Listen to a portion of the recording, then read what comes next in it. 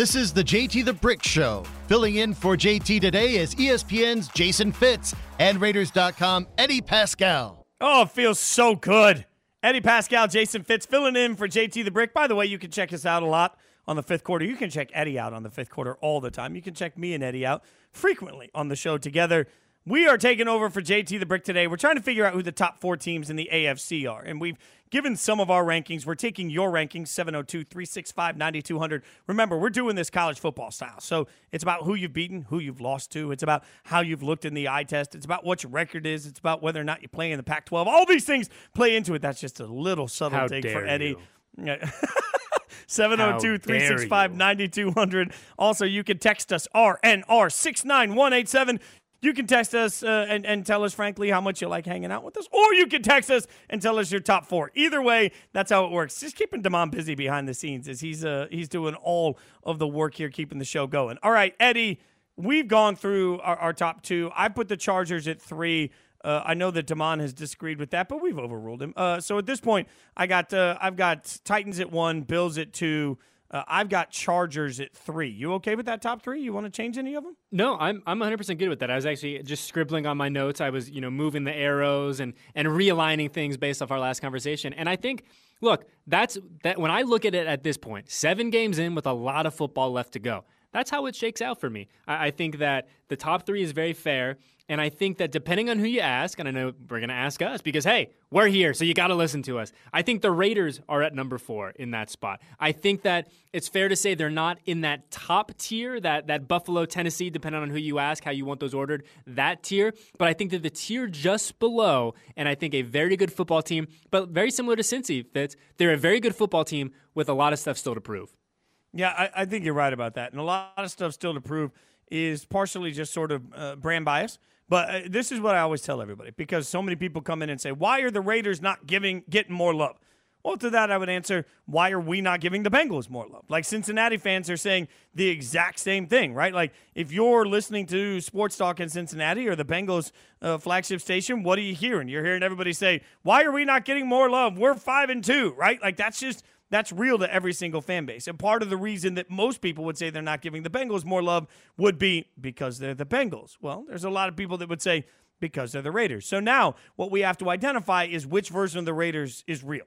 Because we've seen a version of the Raiders for the first 3 games of the season that absolutely looked capable of winning the close games, but like it was going to be a weekly heart attack, right? Like you saw flashes of dominance, but you also saw moments where the team sort of gave things away. The first 3 weeks had a little bit of up and down, but really the will to find a win, and that's most important. Then you see 2 weeks that are absolutely forgettable. I mean, and yes, a lot of people are going to want to turn that to everything happening off the field, but I think it's fair to say on the field, the offensive line got their butts kicked for 2 games. And this team goes as the offensive line goes. Now, the offensive line has gotten a little bit better. We've seen a simplification of the playbook, as we've talked a lot about with Greg Olsen as the offensive coordinator calling the plays now.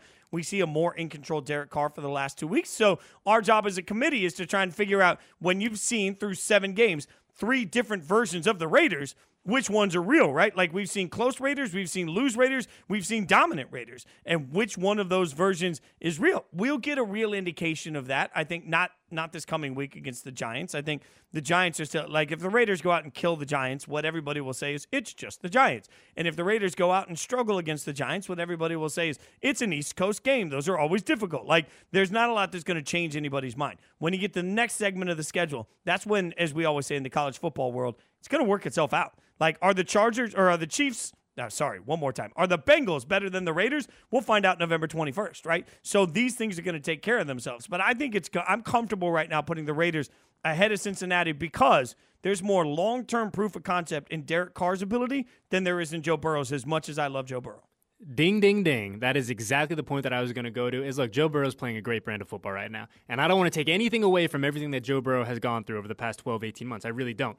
But you look at Derek, and Derek Carr has done this before. He did this in 2016. Every year since when Coach Gruden was here, he got better and better and better. And you can make an argument right now that Derek is playing at the best version of football that we have seen Derek play. He is completely in control of this offense. There is nothing that is going to show up on a game day where he's like, I don't know if I've seen this before. And so for that reason and that reason alone, well, I shouldn't say that reason alone, but that as my reason number one, why I have to give the edge to the silver and black over the Bengals. And to your point, Fitz, this will get worked out. This will get figured out when the Bengals fly into Las Vegas, when they play at beautiful Allegiant Stadium in just a few weeks. But all the same, it is one of these are two teams now that it feels like they're kind of on parallel paths. It feels like they are two teams that are objectively good teams. I think that if you look around the NFL world, you have to acknowledge both these teams are good football teams. You don't get to 5-2 on accident. You just don't.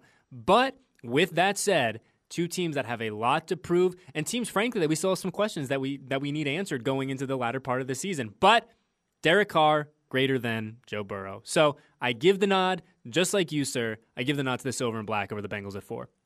Well, and again, the Bengals, I think there's a little bit of recency bias in everything. Watching the Bengals go to Baltimore and do what they did to the Ravens was absolutely stunning to me. So I think that's an eye-opening. There are a few times where you get a win and you look around and you say, holy cow, man, that is just different. And you and I said yesterday, when's the last time I found myself in the fourth quarter being able to put my feet up and not worry about the next play in a Raiders game? When's the last time I saw a team resort to trickery just to try and make up for the fact that they're not as good as the team they're playing when it comes to beating the Raiders? Like, it's been a long time as a fan since I've seen that. And, that those are all parts of the reasons why I feel really good about who the Raiders are right now. If I'm a Bengals fan, man, I feel good about who Cincinnati is because I'm coming off a 41-17 thrashing of the Ravens in a game that wasn't that close. And that's part of what makes Baltimore in this at 5-2 really difficult for me to figure out, because the Ravens, I mean, just think about this. The Ravens have a win over the Chiefs, who I believe are very good. The Ravens have a win over a dominant win over the Chargers, but they got dominated by the Bengals and they lost to the Raiders. So I don't really know what to make of a Baltimore team that's been decimated by injury, but has been able to overcome those injuries more weeks than not. Like, they also beat a good Colts team in overtime. So, I'm looking at the Ravens saying, I guess that they're falling in the others receiving votes, like number 6 on this list for me, but I also wouldn't have a problem with someone coming in and saying at 5-2, we're undervaluing who Baltimore is. Yeah, and to me, Fizz, it's the inconsistency, right? And to use the analogy we were using a little bit ago, it's like, you kind of feel like you're dating the Ravens right now. Like, yeah, they're cool. I got a lot of questions. There's a few red flags that have popped up here and there. I don't know if I'm quite ready to go ring shopping. I don't know if this is the team that I'm going to ride with, now and forever. But they're a good football team. Look, man, Lamar is an incredible quarterback. He's an incredible athlete. And anytime you have that dude lining up in the backfield, you are a dangerous football team. But we haven't seen it all kind of transpire yet. But we have a lot of football left to play. We have 11 games, 10 games, whatever it is. And I think that when all is said and done, they will have their kind of shot. They will have their chance to earn a berth into the postseason. But I'm with you. I think that it's just not fair and appropriate right now to put them in that upper echelon into that top 4 in this conference. It's just not. And we're not even doing the look-ahead game, because the look-ahead game, I mean, the Vikings have some brutal losses this year, but they've played really well if you actually watch the games, not just their record. The Vikings have played pretty well. They've also got the Ravens still have the Browns left on the schedule twice. They still have the Packers. They still have the Rams. Like, the Ravens have a gauntlet. I've mentioned a few times that the Raiders have a gauntlet coming up. Well, so does Baltimore. So it raises a question if you and I both agree that the Raiders are falling at number 4. And by the way, you guys can chime in, 702-365-9200. You can just tell us how awesome we are. Or you can tell us your top 4 in the AFC right now. You can also text us RNR69187. That's the way you guys can get in on JT the Brick Show. And by the way, he's Eddie Pascal. I'm Jason Fitz. We're filling in for JT. The question becomes, what's going to take for the Raiders to be better then? Now, the Chargers is an easy answer. Like, go out and beat the Chargers. It's like they still have the Chargers ahead of them. So, I think that one solves itself. But you mentioned, and I agree with you, that the Titans and the Bills right now look like they're the 2 best teams in the AFC. What do we need to see from the Raiders to make them one of those 2 best teams? I think for me, Fitz, I think it's a continued development, a continued maturation of this Raiders offensive line, because we've talked about it all day. We talked about it yesterday, that frankly, this team is going to go as far as the offensive line is going to take it. And they are not unique in that. You look at most teams in the NFL, you cannot do a lot of things on that side of the football without a stud offensive line. And I think the Raiders' offensive line, led by Tom Cable, have played their 2 best games in these past 2 weeks. Both Raiders wins, very unsurprisingly. But for me, if that group can get better and better and better, if they can give Derek Carr time to operate, if they can open running lanes for Kenyon Drake and Josh Jacobs on the regular, not just, they had a rough day here, but they played better this week. If they can do that on the regular, if we can see that, we talked about that gauntlet, Fitz, when we get back from the bye. If they can do it over these next 4 weeks, and we can look at it and tangibly say, this group, these big fellas up front, are playing a better brand of football, I think then, obviously making sure everyone stays healthy, then you can start to have the conversation of, are the Raiders now in that top, 1, 2, 3 echelon? There are 2 games coming up in the next 6 weeks that I think are going to be prove-it games for that offensive line. And the funny thing is, this is what happens when you play the schedule game. You start looking at teams and you're not sure. Well, I would say that the Raiders' offensive line has the opportunity, because I'm a believer that reps make you better. At the end of the day, we keep talking about it. This offensive line that has been so banged up by injury needs reps. They're going to get reps against the Giants team that I believe the Raiders' offensive line is better than the Giants' defensive line. I don't think that's a hot take. Then they're going to get another game after the bye against the Chiefs. The Chiefs' defense is an abomination this year. Like, it's a problem in all of the ways that the Chiefs organization didn't think it would be a problem this year. Like, there are 2 ways that you can, I feel bad for whoever translates English in 1,000 years, because you can say, oh, that defense is a problem, or you can say that defense is a problem. The Chiefs is the bad version of that. The version that we're scared of. It's the version that we're laughing at. Like, the Chiefs defense is a problem in every laughable way. There are a couple of games, though. Washington, even though Washington is not a great football team, Washington has a great defensive line. And the Browns in December have a great defensive line. Like, this offensive line needs to use the next couple of weeks to get those reps and get better, because I'm with you. If the Raiders want to make not just the playoffs, but even be able to make noise in the playoffs, they're going to have the best version of the offensive line they can possibly have.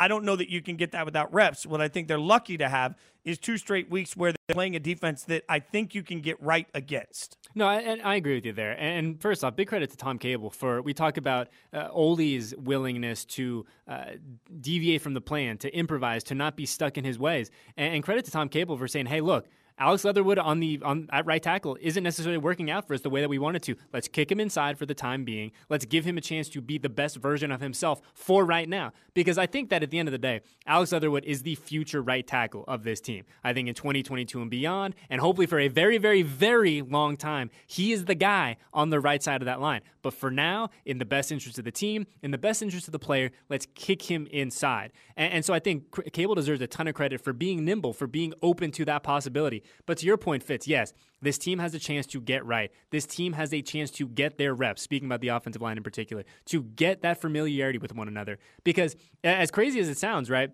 we knew coming into this season that one of the biggest questions surrounding the 2021 Las Vegas Raiders, for me, the two biggest questions were this. One, how does the defense hold up in a year with Gus Bradley? How does it look for them? And question number 2, really question 1A, is how does this offensive line look? And I think we've received answers to both of those questions. But to your point, if this team wants to make any noise in the postseason, first off, they got to get to the postseason. But if in order to do that, this offensive line has got to be at their best. And if they keep trending up, things get very interesting now. Yeah, again, I'll say I think the Raiders' defense is better than the Titans' defense. The Titans' defense has tried, much like Vegas has, to rebuild this year. But I do believe the Raiders have a better defense today than the Titans. Very similar, though, in the Titans' aggressive approach, getting Bud Dupree to come over and waiting for him to get healthy. But their thought was bring in a free agent that can help get more pressure on the opposing team's quarterback, and that's worked for them, much like Yannick Ngakoue has worked for the Raiders, right? So part of the reason I have the Titans ahead of the Raiders is just the matchup. Like, the Raiders at times have struggled to stop the run, and the entire league all the time struggles to stop Derrick Henry. So, there's a matchup issue there that gets a little problematic. I keep looking at the Raiders' offensive line, and to your point, I will echo, I agree with you 1,000%. I believe Leatherwood is the future at right tackle. I don't think we've seen anything that takes away from that. It's much like our Ruggs conversation was yesterday, where it's like, hey, remember that some guys take a second to acclimate to being a pro, and when you're out on the edge as a tackle, one of the most difficult parts about it from the offensive linemen I know in my life that I've talked to is that you're on an island. Like, you don't get a lot of help, and when you get that help, everything's got to go right for the help to work. So your running back needs to step in to chip the right way at the right place at the right time. That's a lot to ask a rookie to learn, and not everybody gets it at the same time. When you're playing inside at guard, you have help on two sides, and that help doesn't just come from the physical aspect of help. It also comes from the communication aspect of help. It's easier to communicate to the center when you're standing directly next to him. So all of this speaks to helping a young offensive lineman get more reps, right? So the more reps he gets starting on the offensive line, the better he's going to be. That doesn't mean anything to this offseason when I believe they're going to come into Leatherwood and say, okay, now we've got you. Now you're used to being a pro. Now you know what it's like to live in Vegas. Now let's grow you into our right tackle. I think all of that can be true. At the end of the day, though, where this team had to make a quick decision is because, to your point, Eddie, it was better for the team to move him inside because of injury and also because, guess what? This team's 5-2. So at some point, you no longer have the learning curve that you thought you might have had on the outside edge. If you're looking at it and saying, my God, we need to make the playoffs. We have the opportunity to make the playoffs. We have the weapons to make the playoffs.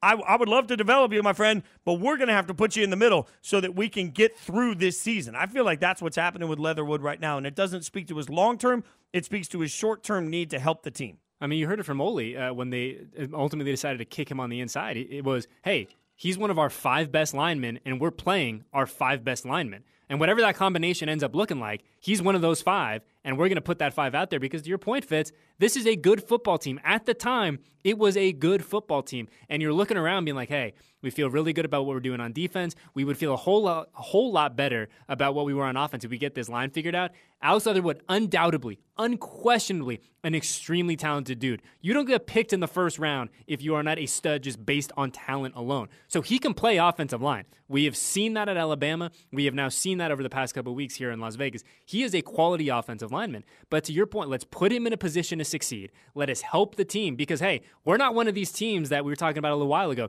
that's 1-6 and we're looking ahead to the offseason. We have the time to develop and really look ahead to 2022 and beyond. No. We have eyes on winning the division. We have eyes on getting back to the postseason. And this one move, in conjunction with the other handful of other things that's going to happen, this one move is going to help us get there. And look, I think that he is, like you said, the future right tackle. But for now, to help this team get to where they want to go, kick him inside, let him do his thing. I think you got to remember, too, Eddie. He's Eddie Pascal. I'm Jason Fitz. We're in for JT the Brick. You've got to remember sometimes the whys, not just the hot take, but the why. And so a lot of people were talking about Leatherwood, and I'm always real with everybody. I was hosting the digital draft that night. Proud of the fact that we had 7.8 million viewers on ESPN Digital for our draft broadcast. We set a new record. That though there was one pick over the course of 3 days of the draft. I covered every single pick for every single round. There was one pick that they got in my ears, and they said, hold on, you got to stall. We don't have the footage on him. That was Leatherwood, and that's because nobody on our team thought that Leatherwood would go that high. I am real with everybody about that because I think the next question you have to ask yourself, and you got to get answers to, is why?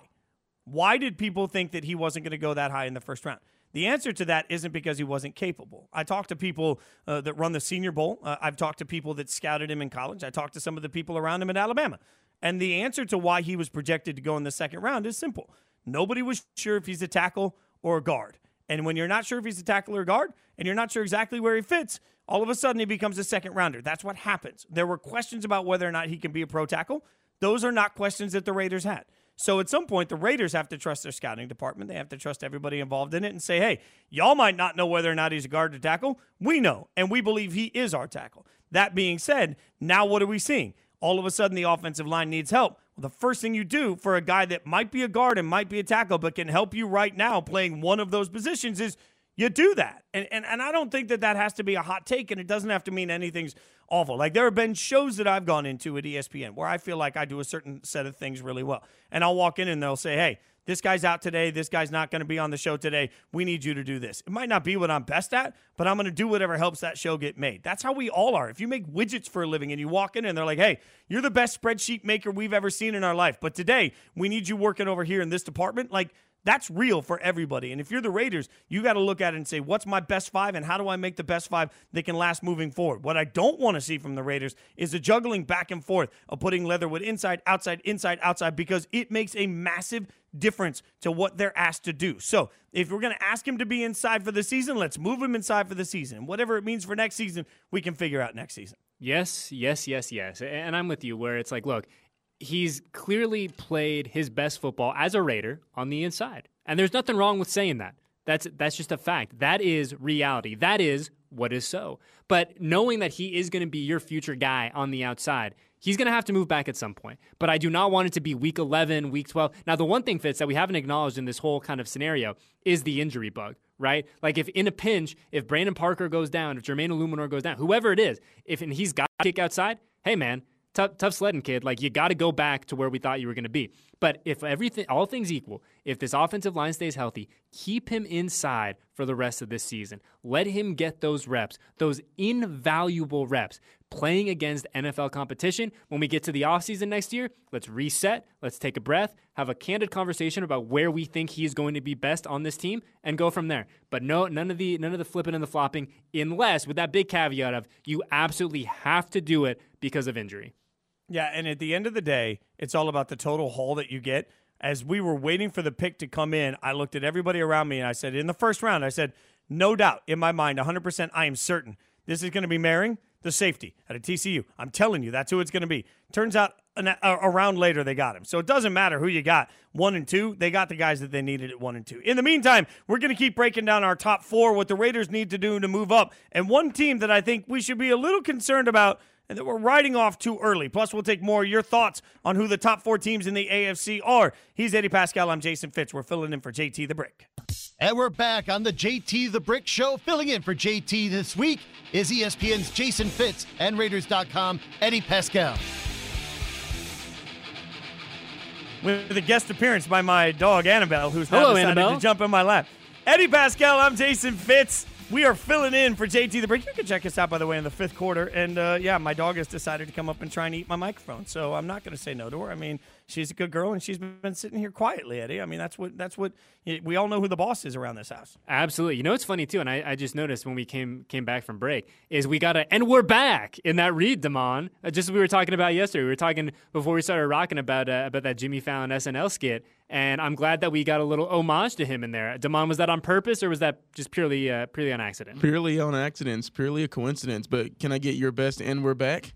Oh, man. Let's see. Fitz, you want to go first? You want me to go first? No. I'll I do don't it as have well. I don't have a good one. You're the Jimmy Fallon fan. Let's go. Yeah. Okay, all right, here we go. Clear, there you goes. Dad, we're back! And we're back! Y'all have done that pretty well. We can all agree Jimmy Fallon was trash on SNL. Oh, right? get out of here, Fitz. You've can had all agree on enough. that. You've had enough. You said enough hurtful things today. You said enough hurtful things about the Conference of Champions. You've now brought James Fallon into the mix. How dare you, sir? How dare you? I mean, look, like laughing at yourself because you think you're funny doesn't make you funny, and that's all he did on SNL. Like, I'm a fan of people that were actually like Jason Sudeikis, funny. All right, Jimmy Fallon, not. Will Ferrell, even though it's the same thing over and over and over and over and over again, funny. Jimmy Fallon. In fact, I'm even out on Chris Farley, which is a hot take for a lot of people. Whoa. It is funny that you talk about the Will Ferrell thing, and he kind of has that one bit that he goes to over and look, play the hits, baby. If it's funny, it's funny. But I heard him do this interview once, and he was talking about how there's that aspect of like Will Ferrell comedy where it like he just hits something so hard that it gets kind of annoying, it gets kind of cringy, but then it becomes funny again. And he said it's very much by design because he goes, look, I will find a bit and I'll just keep riding it. And I'll keep riding it, and people get sick of it. Like, if he's doing like a skit, and if the comedian, he like has a peg leg or something, he'll bring it up and he'll bring it up and he'll bring it up. And eventually he goes, it does get unfunny for like a couple seconds, but then you break through on the audience and then it becomes funny again. He goes, and so many people give up before they get to that awkward part of it that they don't get the ultimate reward of like going full circle where it's funny, it was not funny. Oh, you got me again, round 2. You got me, Will Ferrell, you crazy guy. I mean, there is magic to him. And look, I was out on Will Ferrell for a long time because we all go through this. And Eddie and I talked about this in full transparency yesterday. Every person goes through it. And if you're listening right now, you've gone through it. You've officially become an old guy when you're like, oh, I don't know. SNL just stinks now. It's not as good as when I grew up watching it. Like, everybody believes that. Everybody goes through that era. And I lived through that era of, like, I'm out on it during that Jimmy Fallon, like, Chris Farley, like, nobody, Horatio Sands, like, they all spent the whole time laughing at themselves instead of Horatio actually Sands is being funny, bro. Don't disparage the great Horatio Sands. I mean, it's okay. Like, it's okay. What do you But then find I came funny? back to it. Like, I had to go through my stages to come back to. I'm an SNL fanatic and love every generation of it, every era of it. And Apparently I learned not. to find something. Well, I mean, just particular Obviously guys. not. I mean, I'm just saying, Jimmy Fallon, not particular. Like, laughing at yourself doesn't make it funny. I'll just keep going back to that. And Chris Farley was one note over and over and over again. No, like, I just miss Dana Carvey and John Lovitz and Phil Hartman. See, that's me. Like, I'm the old guy. Those are the guys I sat up late at night. Like, I waited till mom and dad weren't paying attention, and I would turn the TV back on to watch that era. So, that unfortunately, you're just too young to appreciate greatness. Isn't it funny, though, where I feel like everyone has that moment as a kid, and it's probably a lot different now because these kids these days, these youths, Jason, they can just pull it up on the YouTube and the Googles and things like that. But for us, like, I very much had that experience that you did, where you're staying up late on a Saturday, and you're like, all right, is my mom and dad sleeping? Like, is dad kind of nodding off in the lazy boy? All right, let's flip it over to NBC and watch Saturday Night Live. But it's so cool that that's such a not even a generational thing. It just spans so many people's childhoods. And I remember having such a vivid memory of, like, I knew I was up late if the musical act came on and I was still awake. Because usually I would fall asleep on the couch or something. But, man, shout out to SNL one time. Yeah, and Sudeikis actually said in his monologue this week, he talked about, like, standing on the stage and so many legends being there. And he said, this place changed my life twice. Once when I was here as a cast member and a writer, but the other time when I was a kid watching it. He referenced that exact thing you're talking about, and it's powerful. For me, when I actually got to, like, go to SNL in life, it was such a life-changing moment, humble brag, that, when you stand, like, 5 feet from the stage and you look at it and you're like, man, it hits different. Like, SNL for me will always hit different, even if Jimmy Fallon's not funny. A 30-second timeout. Now, I don't want to blow your cover too much, but you are a very accomplished musician. So did you go to Saturday Night Live as a viewer, as an audience member, or did you go to physically play Saturday Night Live? No. So I went. So twice the band when I was touring with the band Perry, twice we thought we had Saturday Night Live, and both times it turned out we didn't get to book it. And then there was one very notable rock band that was playing Saturday Night Live that was going to have a string section playing with them, and I was supposed to play with them for that, but then we added a show the day of, so I didn't actually get to play SNL. It's on my bucket. It's the one thing on my bucket list as a musician that I never got to do. But I was lucky enough to have a really close friend in the house band, and so he invited me out to sit in and hang out with him. So I ended up getting the opportunity to go to SNL and hang out with everybody and did the whole, but I didn't actually, like, play. I was going to play, didn't work out. But it is still on my life memory arm. Like, if anyone's ever seen me on TV, my right arm are the moments I'm proudest of in my life and everywhere I've ever lived. And SNL is on there because I'll never forget standing on, like, I got to stand on the stage with the band. I was just sitting in a chair hanging out as they introduced everything. So really cool. Yeah, it hits different. Yeah, so I got to go, but didn't actually get to play. I thought, too, recently Casey Musgraves was going to play, and one of her buddies hit me up and was like, hey, could you come down to New York and play with Casey, like, a couple of weeks ago? And I was like, yes, I will do that. And then she decided to play the guitar naked instead. So there we go. I lost out on my opportunity. Who was the host when you went, Fitz? I don't remember. I remember his face, but I don't remember his name. Doesn't that make me a terrible person? Yeah, kinda. Yeah, kinda. it does. But look at you with Google all it. these subtle humble brags today. Yeah, Casey Musgraves. I was gonna go play with Casey Musgraves, and then this unnamed, very high level band. Look at you, man. Look I at don't you want on to a throw Thursday anybody under the or on a bus for Wednesday. my SNL opportunity that I almost got. It's just a rock band that a lot of people listen to that might or might not be from Vegas. So in the meantime, he's Eddie Pascal. I'm Jason Fitz. We're filling in for JT the Brick, and we've been talking about the top 4 teams in the AFC. You guys can chime in. Obviously, you can get in on the conversation. It's super easy to do. All you have to do is call 702-365-9200, or you can text us, RNR69187. Devon, we got a text? Yeah, you guys got a text. Another one hyping you up. Yes. You boys, this is from the Mailman Raider. You boys make a great duo. There's a nice 10 o'clock slot. We need to get you guys in permanently. The mailman. Hey, look, by the way, Mailman, especially, I don't know where he's located, but can we just admit that being a mailman is such a tough job because 99% of the country where you live, like everybody, like remember when it was neither rain nor sleet nor snow or whatever? Then I moved to Connecticut and I'm like, no, there's no amount of money. Like when you're out there and you're shoveling for the fourth time in a day and you see the mailman just like waist high trudging through the snow to deliver mail, I'm like, y'all, your bills can wait because that's all you're getting in the mail now is a catalog or a bill.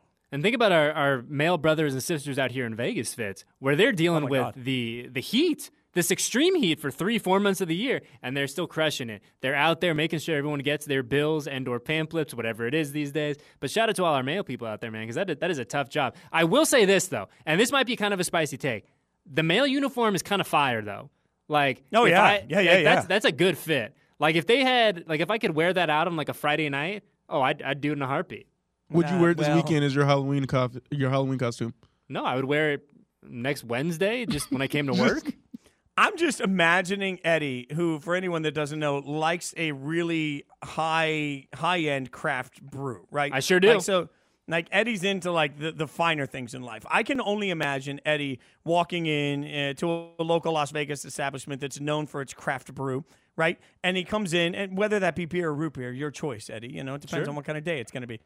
Eddie walks in a full mailman outfit and sits down at the end of the bar a la Cheers. And it's just like, it feels like that's an old guy reference, Eddie. You got to go look on the YouTubes and you'll find it. I'm imagining you sitting down and asking somebody like what's going on while you're drinking a craft brew and you're sitting there in your mailman outfit. I mean, look, here's the thing. And now thankfully we're coming out of this, a lot of it. But that was one of the things that I missed most during COVID, and obviously moving here during the middle of the pandemic. Damon and I are both curious to see where this goes. Yeah. Yes, please go on.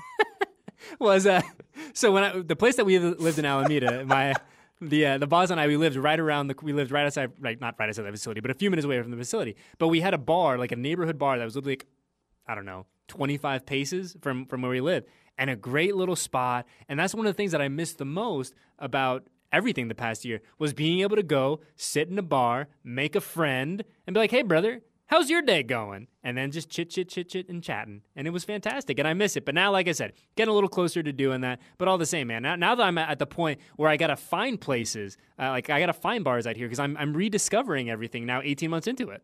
Ooh, we should do like a digital thing where we just go around and discover, bars where we just walk in and talk to random people and make them Raiders fans. I genuinely would love nothing more. I would love nothing more. No, I will take time off of my ESPN schedule to do that all day just because it puts us in bars together and really to see how the conversation changes. You mentioned the boss, which would be your beautiful wife. If you walked in to the room, she's ready to go out on a Wednesday night. You guys are going to find, some high-end beers. You walk in and you're wearing a mailman outfit. Is she looking you? I'm imagining it's an up and a down and an up and then a side to side as she says, no, go change. It's not even a full up and down. It's an immediate no. It's an immediate no. It's absolutely not. Try again. That's what I'm getting. And she's she's pretty good. Like the one thing that she does get on me for in terms of my wardrobe is I'm a big, especially in my off hours fits, I'm a big sweatpants guy. I'm a big sweatsuit guy. Like I like to be comfortable. And she tells me like, hey, you got to wear, like the thing she gets me, put on real pants. Put on real pants. That's the line she drops a lot. Okay, so, and I wear, I am a shorts and hoodies sort of person year-round. Like, I wear hoodies all year until I absolutely can't, and I know that, and I recently went to grab there's a good pizza place right down the road, right, and they don't deliver. So I was like, all right, I'm going to go grab a pizza. I'm going to have a splurge day. I walk in, they just taken new ownership, wanted to try out, make sure I like the new ownership. I walk in, I get the pizza, a guy's super nice to me, he's talking, and as I'm leaving, he's like, hey, man, can I, one request? I'm like, yeah, dude, what's up? And he's like, you live close by? I said, yeah, and he's like, next time, maybe not slippers? And I looked down and realized that I had literally, I was wearing slippers with my shorts and a hoodie as I went into an actual pizza place. That's what happens. Like, it starts at sweats, and before you know it, you're out in your underwear with your socks up high, and you're asking somebody where the TV guide is in the grocery store. Hey, nothing wrong. Hey, and this won't surprise either, you guys. I got multiple robes. I'm deep in the robe game. Oh, that doesn't surprise me. When I'm in Eddie mode at home, full robe. Put some sweatpants on, a robe. I'm living life, baby. Is there like a cigar happening too? Like, are we going cigar? Or no, pipe? I should implement that into my routine, into my look. Perhaps now that the cold is coming here, quote unquote. Now that the cold is coming, we can do that. Damon, you've got a text. It really, my God, what do you save got, us Damon? at this What do you point. got? Mailman Raider, he He's chimed back in. Yeah. Never hit a radio show and got hyped up back. Thanks, boys. The crazy part is, in the years I've been at the post office, I haven't worn pants. One time, strictly shorts. Oh, man, Wow. all shorts. Yeah, all shorts. And then he gives his top 4 AFC teams: Yeah. Bills, Titans, Bengals, and Raiders. Bills, Titans, Bengals, Raiders. I don't mind that. A lot of Chargers hate on it. Bill, Titans, Bengals, Raiders. I'm in for all of that. Hey, Eddie, it just occurred to me. If we do this bar hopping thing around Vegas where we make Raiders fans, if you went in the mailman outfit, I could dress like Norm from Cheers, and we could basically be that duo and go sit at the edge of every bar and have a beer. Like I'm in for that. Like I might have to get a fat suit because I'm taking care of myself over the last couple of years, but I'm in for this. Like a whole Cheers bit. We're definitely getting closer. I think the one thing that I will request, though, since we're taking a Raiders theme on this, I need a silver and black mailman outfit, though. You know what I mean? I'm not mad at it. I'm sure. Look, we have an incredible creative department here. They've helped me out with a lot of random requests, especially over the past year or so. And if I said, "Hey guys, I need you to mock me up a mailman outfit, but with silver and black and the shield on it somewhere," it might take them a little bit, but I believe in them. They would do it for sure. Okay, if you could get me a Norm outfit, and then every time we walk in, instead of singing "Where Everybody Knows Your Name," we'll just sing "Where Every Raider Knows Your Name." See, we've made it team related, and all of a sudden, bang, we go in and we get names of people while they buy us. The company's buying the drinks, right? Oh yeah, you and I are certainly not paying for anything in this scenario. That is object number one. When we go to the negotiation table, Fitz, thing number one, we are not paying for any of this. Tamon, you want to be the cameraman on this? I'm trying to get free drinks for everybody. I'll be in on this in however capacity you guys need me. See, I've just come up with the brilliant creative content we didn't know we needed. He's Eddie Pascal. I'm Jason Fitz, and we might have just made the worst 20 minutes of radio on Raider Nation Radio in the history of the day, at least. But you guys can chime in with your top 4. There's one team that everybody's sleeping on, and by the end of the year, they're going to be in the top 4. I'm going to tell you who it is next, and in the meantime, you guys can keep chiming in. He's Eddie Pascal. I'm Jason Fitz. We're in for JT the Brick. And we're back on the JT the Brick Show. Filling in for JT this week is ESPN's Jason Fitz and Raiders.com Eddie Pascal. He's Eddie Pascal. I'm Jason Fitz. Damon doing all the real hard work here. Together, we're the 5th quarter takeover of JT the Brick. We appreciate JT letting us take this time slot. Most importantly, I say this often, and I hope you guys know this, we appreciate every single one of you that takes the time to listen to us. We love hanging out. Eddie and I would hang out and talk about the Raiders all day, every day, but that doesn't have meaning if you guys aren't listening to it. So for all of you that spend your day listening to Raider Nation Radio or consuming our work on Raiders.com or my work on ESPN.com, like anywhere that you're consuming us, I cannot echo this loudly enough. Every job I've ever had in my life has been because people choose to give money, time, and ears to it, and that means the world. So thank you for giving us this time yesterday, today, and hopefully tomorrow. Hopefully we've won you over enough. You'll keep hanging out with us every single day as we're in for JT. Damon, you say we've got texts coming in on the text line. What do you got? Yeah, these texts, they keep getting more off the beaten path. It says, can you guys ask my mailman brother, Mailman Raider, what city he works in? I'm in Santa Clara, Raider Dre. All right, Mailman Raider, I hope you're still listening. What city are you in? Text us back. By the way, I'm a big fan of Mailman Mike. That's my guy in Connecticut. Sometimes I feel like Mailman Mike might actually want to hang out with me at a Grateful Dead show, if you know what I mean. But I'm not sure that. He's always so happy to, and it doesn't matter. It could be like 4 degrees outside, and he walks up and he's like, "What's up, Jason?" Like every time, he's having a good time. You know what's been fantastic about the past 2 days, Fitz, and Damon, is that yesterday we got to hype up the crossing guards. Today we're hyping up the mailman and mailwomen, the mail people. And, man, we're showing love to everyone, man. People that don't get enough love in the day-to-day world, that's what we're here for, to give them some love, give them some shine, and little love and admiration never hurt anyone. I'm going to do, now that we've buttered everybody up, I'm going to make everybody really mad. Do it. I'm going to give a little love and shine to the Chiefs because, look, why? I know. We were having a nice day. I know, but here's the thing. If I got to make a top 4 list today, the Chiefs are not on it. We all know that. The Chiefs are playing like garbage right now. Their defense is just an abomination. It's awful. Their defense is like that person, like you fell in love with her in high school, and then you found her on Facebook, and you're single now, and you're like, she's going to be beautiful still, and we're going to have this long, loving relationship again, and then you find her, and you're like, oh, no, she let herself go. That's what the Chiefs have done. They've let themselves go on the defensive side of the ball. And frankly, Patrick Mahomes is playing like he forgot the whole premise of, like, keep the ball on your team's side. Like, the turnovers have been terrible. but they're still so stinking talented. It's hard for me not to believe that by the end of the year they won't be a top 4 team in the AFC. What say you, Eddie? Yeah, look. Ooh, I'm pinning him in. He doesn't want to answer it because he wants you to love him. We've had a lovely day. It's been fantastic hanging out here. I've enjoyed every second of it.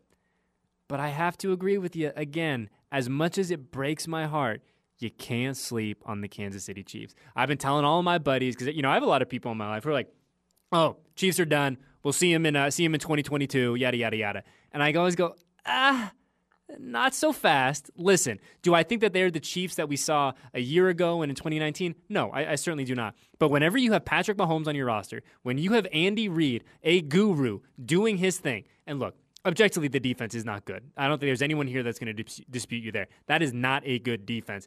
But when you have the combination of Reid and Mahomes, and you got Travis Kelce and all those weapons over there, they're going to figure it out. Now, are they going to figure it out to the tune of running the table and going with their 3-4, so going 13-4? I don't think so. But I would be shocked if at the end of the year, when we get to December, when we get to middle and late December, when the holidays start rolling around, I would be absolutely shocked if the Chiefs were not part of that conversation in the AFC. And it breaks my heart to say it, Fitz. I take no joy in this. It is not something that I relish in, but I think it's just reality. And I think to say, kind of quote off what I said earlier, I think that's just what is so. And when you have people like that, you can never count them out until mathematically they are out of things.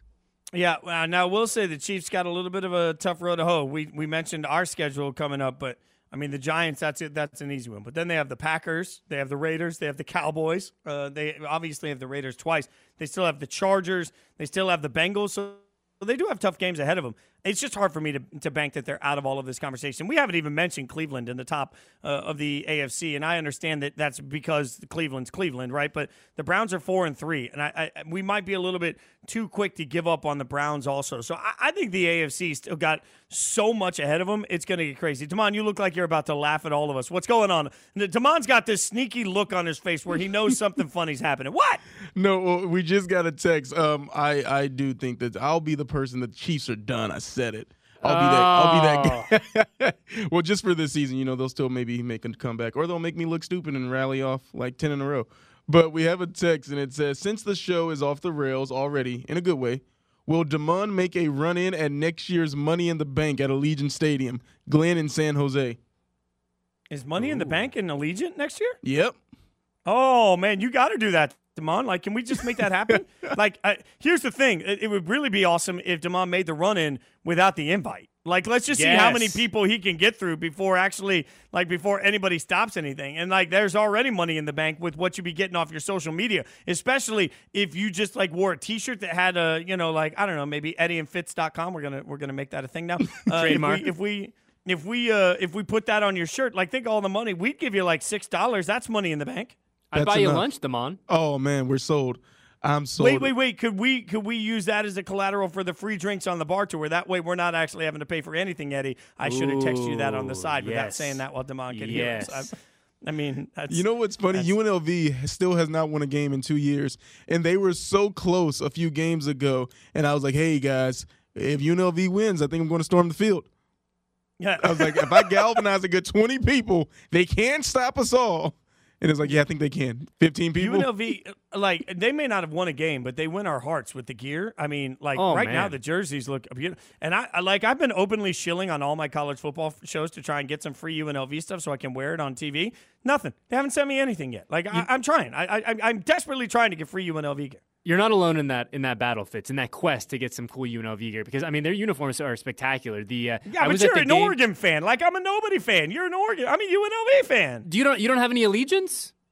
No, to college football. The reason I love covering college football is I don't care who wins or loses. I just want massive chaos. Now, I grew up going to UNLV games as a kid, so not football games. Nobody went to UNLV football games when I was there. But the Stacey Augmon, Larry Johnson era of UNLV basketball was my childhood. So I'm a UNLV basketball fan, sure, all day, every day. They also haven't sent me anything. I can rep UNLV, I feel like, kind of by osmosis, because the boss is a graduate student there, so she's getting her master's degree at UNLV right now. So technically, not technically, 100%, she is a student there, so she's got the student ID and everything. So I feel like I can kind of, like I said, by osmosis and the fact that we live together, I can root for UNLV as well. But I will say this, Fitz. I went to the UNLV-Utah State game 2 weeks ago, and I was so pleasantly surprised by what an incredible atmosphere it was there. Because, look, let's be honest, UNLV has not won a game since, 2019, right, Damon? And so it would not be surprising if there was no one there, if the spirit was terrible, if it was a blah environment. But I got to give a lot of folks credit, man, because it was a blast. I had the time of my life. Everyone there was having a great time until that final possession. But, I mean, big shout out to the folks at UNLV for being diehards and knowing, hey, our team is not going to do a whole heck of a lot this year, but we are going to show up and we are going to keep our fingers crossed for that big first win. Yeah, I can't wait till UNLV's in the Pac-12, and then you'll have to make a decision between all that Oregon gear we all know you own and it won't be a UNLV decision. gear. It'll be a very quick decision, Fitz. There will be zero Yeah, deliberation. Eddie, real quick, I got Levi, who works for Raiders.com. I am familiar with Levi. The UNLV, they put out the nice hype video. They were calling them the Cherry Reds. It was what they wore for that Utah State game. And I quote tweeted and I said, "We not losing." And then Levi tweeted back at me. He was like, "Man, they got the hardest uniforms, but they doing all this to lose." And it's just like, man, you got me. It is tough. Why does Levi got to hurt like that? Like, I know. I don't know. Did anybody change our mind on the top four? I've still got the Raiders at 4. By the end of the now we get into the fun part with a minute left, right?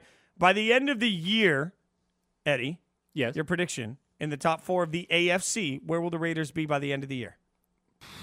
Man, you don't have to say who's ahead of them. Just where would they fall? That's a tough question. I think that's why my heart of hearts tells me that as of right now, they are appropriately ranked, and I think that they're going to continue at a trajectory that is going to keep them in that top 4. I think 4 is probably the appropriate slot for them. Keeping in mind, we have a ton of football left to play. But look, the Tennessee Titans play an incredible brand of football. Buffalo playing a really good brand of football. You know what? I'm going to bring them up to 3. By the end of the year, we're going up to 3. That's it, up to 3. We're going to move one more spot. And all that matters, Fitz, though, is that you have a spot that gets in the tournament. Once you're in the postseason, crazy things can happen. As you know, it doesn't matter if you're the 1 seed, the 4 seed, anywhere in between. As long as you get there, that's all that matters. And I hope that the Raiders will be there. But for the sake of this argument, give me number 3. By the end of the regular season, I think they're also number 3. But the trick is I think there's 2 teams in the AFC West that will be in the top 4. One will be at 2, one will be at 3. That's all I'm saying. I'm not going to give any more detail than that. Wow. You have done spectacular work today. He's Eddie Pascal. I'm Jason Fitz. We will be back tomorrow hanging out, so please hang out with us. Thanks so much to you guys for listening, and thanks for JT the Brick for letting us fill in.